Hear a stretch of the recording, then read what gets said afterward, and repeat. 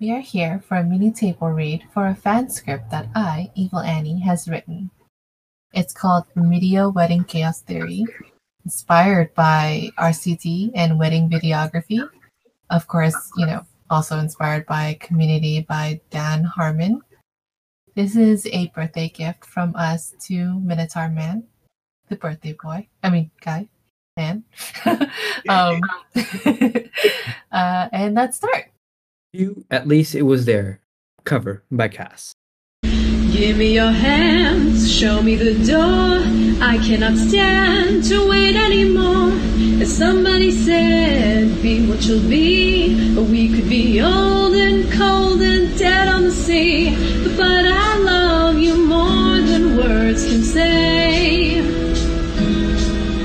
I can't count the reasons I should stay.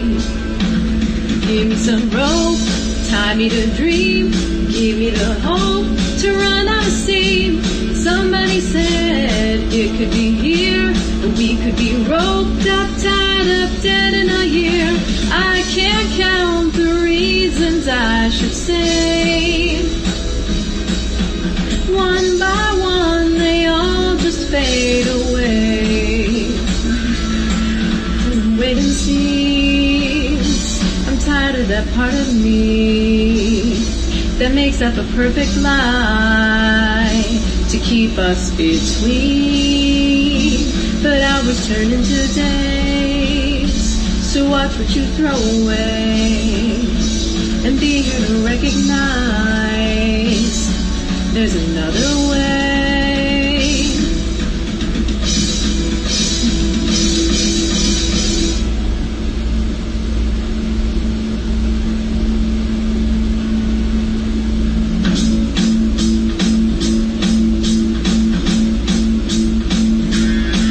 Some rope, tie me to dream, give me the hope to run out of steam. Somebody said it could be here, or we could be roped up, tied up, dead in a year. Oh, I love you more than words can say. I can't count the reasons I should say. One by one, they all just fade away. Oh, I love you more than words can say.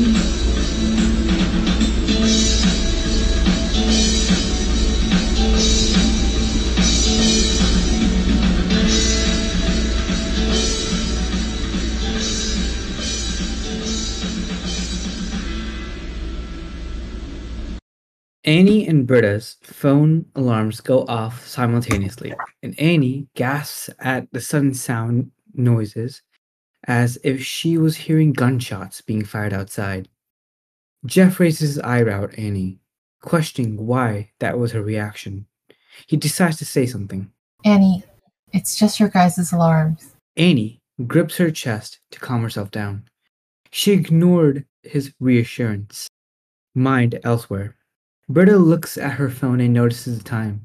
She gasps, wide-eyed. She looks up at the others, who, up until now, have been playing a celebrity impersonation game to pass the time before the wedding, and then at Annie with a frantic look. Annie? Annie looks over at Britta, and then down at her phone. Her eyes widen, and she quickly grabs her phone and stares at the time. She looks at Britta once more, and they scream in unison. We're gonna be late. Get ready. The others stop what they were doing and check on their own devices for the time and immediately start to get ready for the wedding, changing and all. However, Abed, who was filming everything thus far, stood there and realized something. He raises his hand. We have 7 cars. I think it'd be a better idea if we all took one car. Someone has to be the driver. He finally shouted out to the rest of the group. Everyone paused what they were doing and stared. They all realized what it was not feasible to drive all 7 cars to the wedding.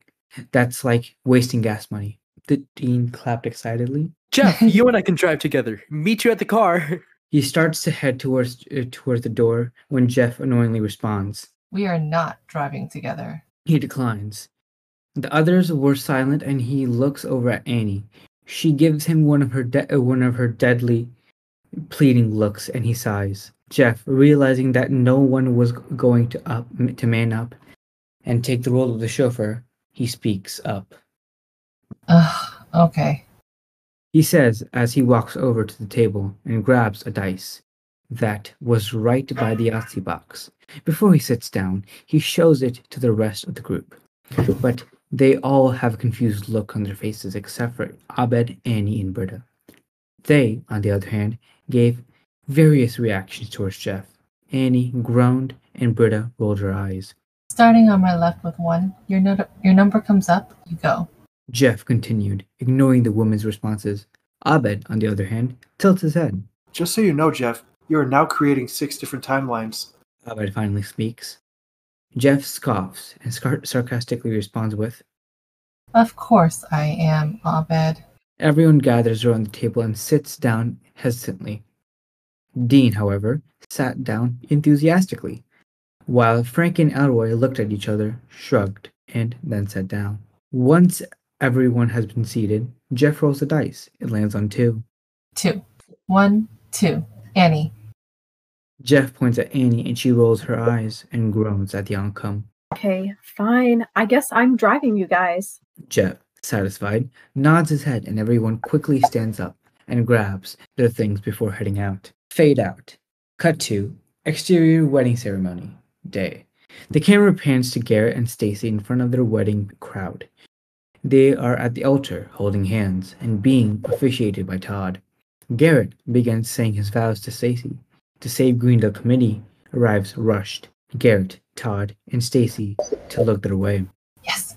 Guys. Everybody's looking at us. Shh. Your shh was louder than what I said. Well, maybe if you didn't smoke while I was driving, are you sure you're not high right now? So, shh. Shh. Part 2. Interior wedding reception. Night. The Save Greendale committee is laughing and having a time. An unknown woman approaches the group, smiling. Oh. The rest of the Save Greendale committee greets the woman simultaneously. The woman smiles. Having a good time? Once again, the Greendale committee responds to the woman with a yes. Are you Garrett's mom? I sure am. Everyone in the group awes. Aww. Annie shakes Garrett's mom's hand. Garrett's mom smiles, but her expression changes. I think you guys could maybe take a step back, gain a little perspective, so you don't wreck the whole night for some really wonderful people. The committee's smile fades away. You came to a wedding in the middle of the vows, through a bush. I'm not Dr. Phil, but I don't want my son to kill himself. So do what you gotta do. Garrett's mom leaves. The Save Greendale committee awkwardly stands there distraught.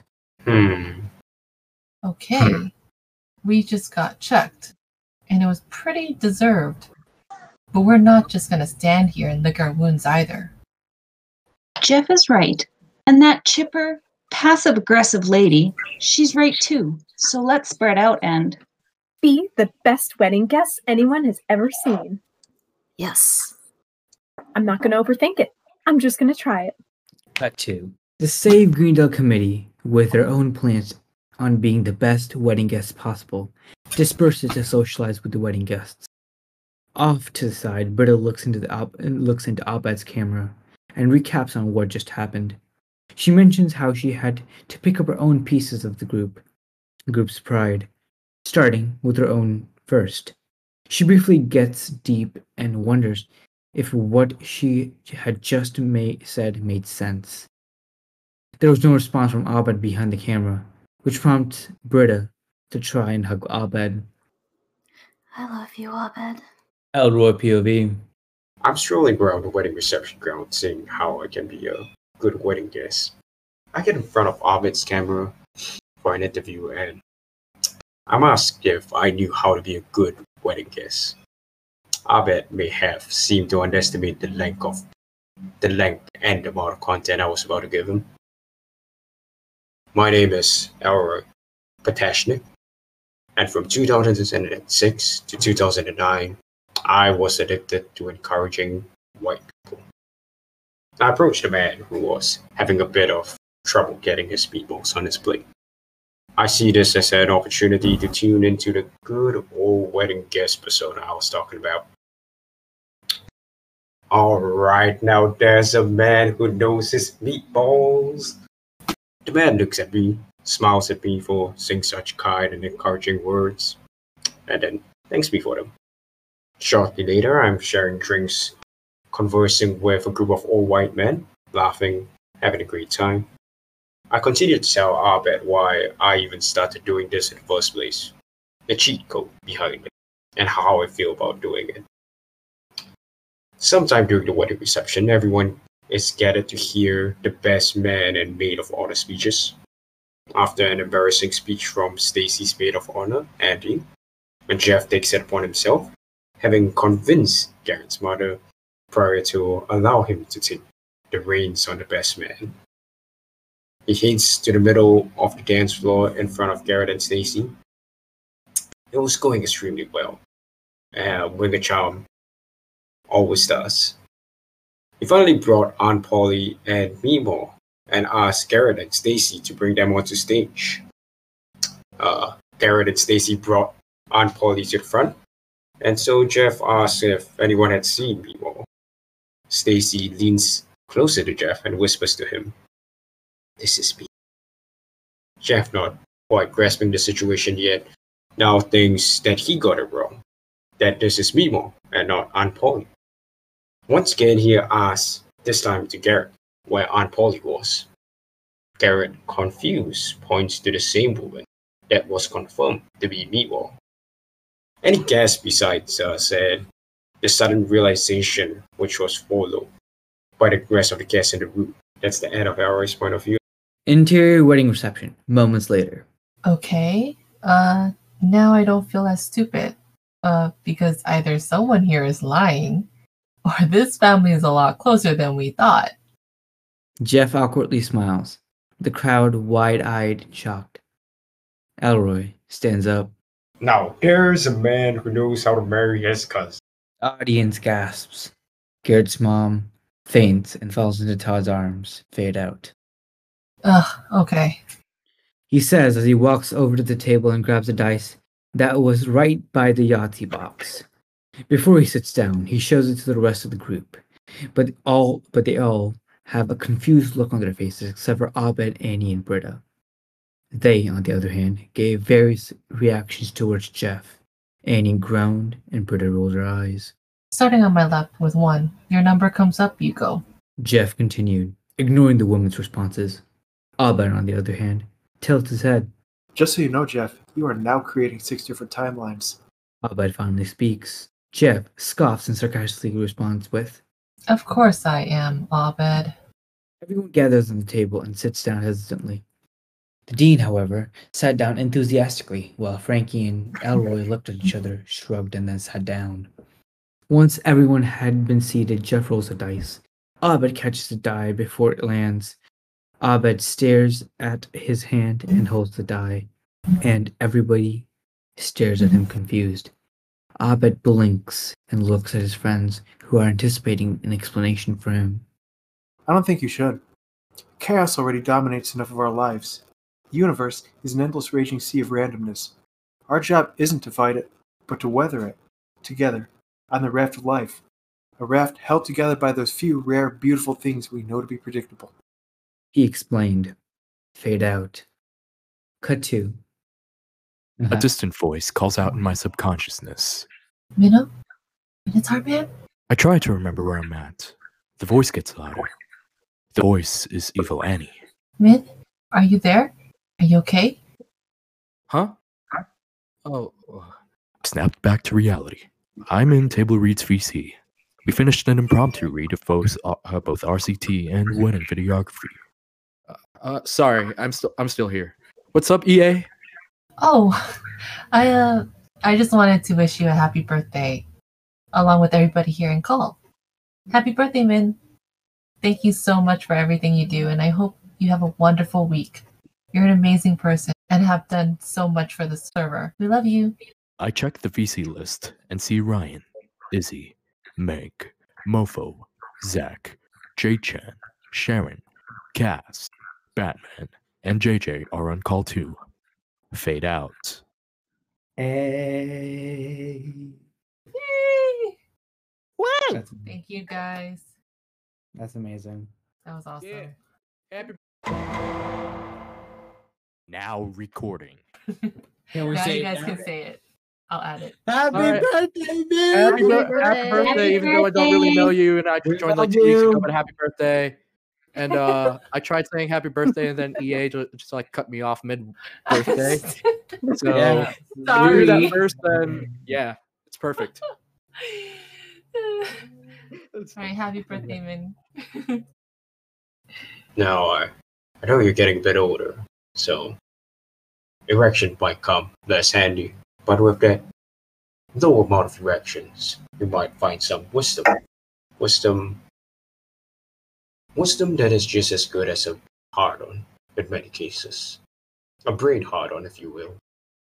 Tanti auguri a te, tanti auguri a te, tanti auguri amen, tanti auguri a te, and many more.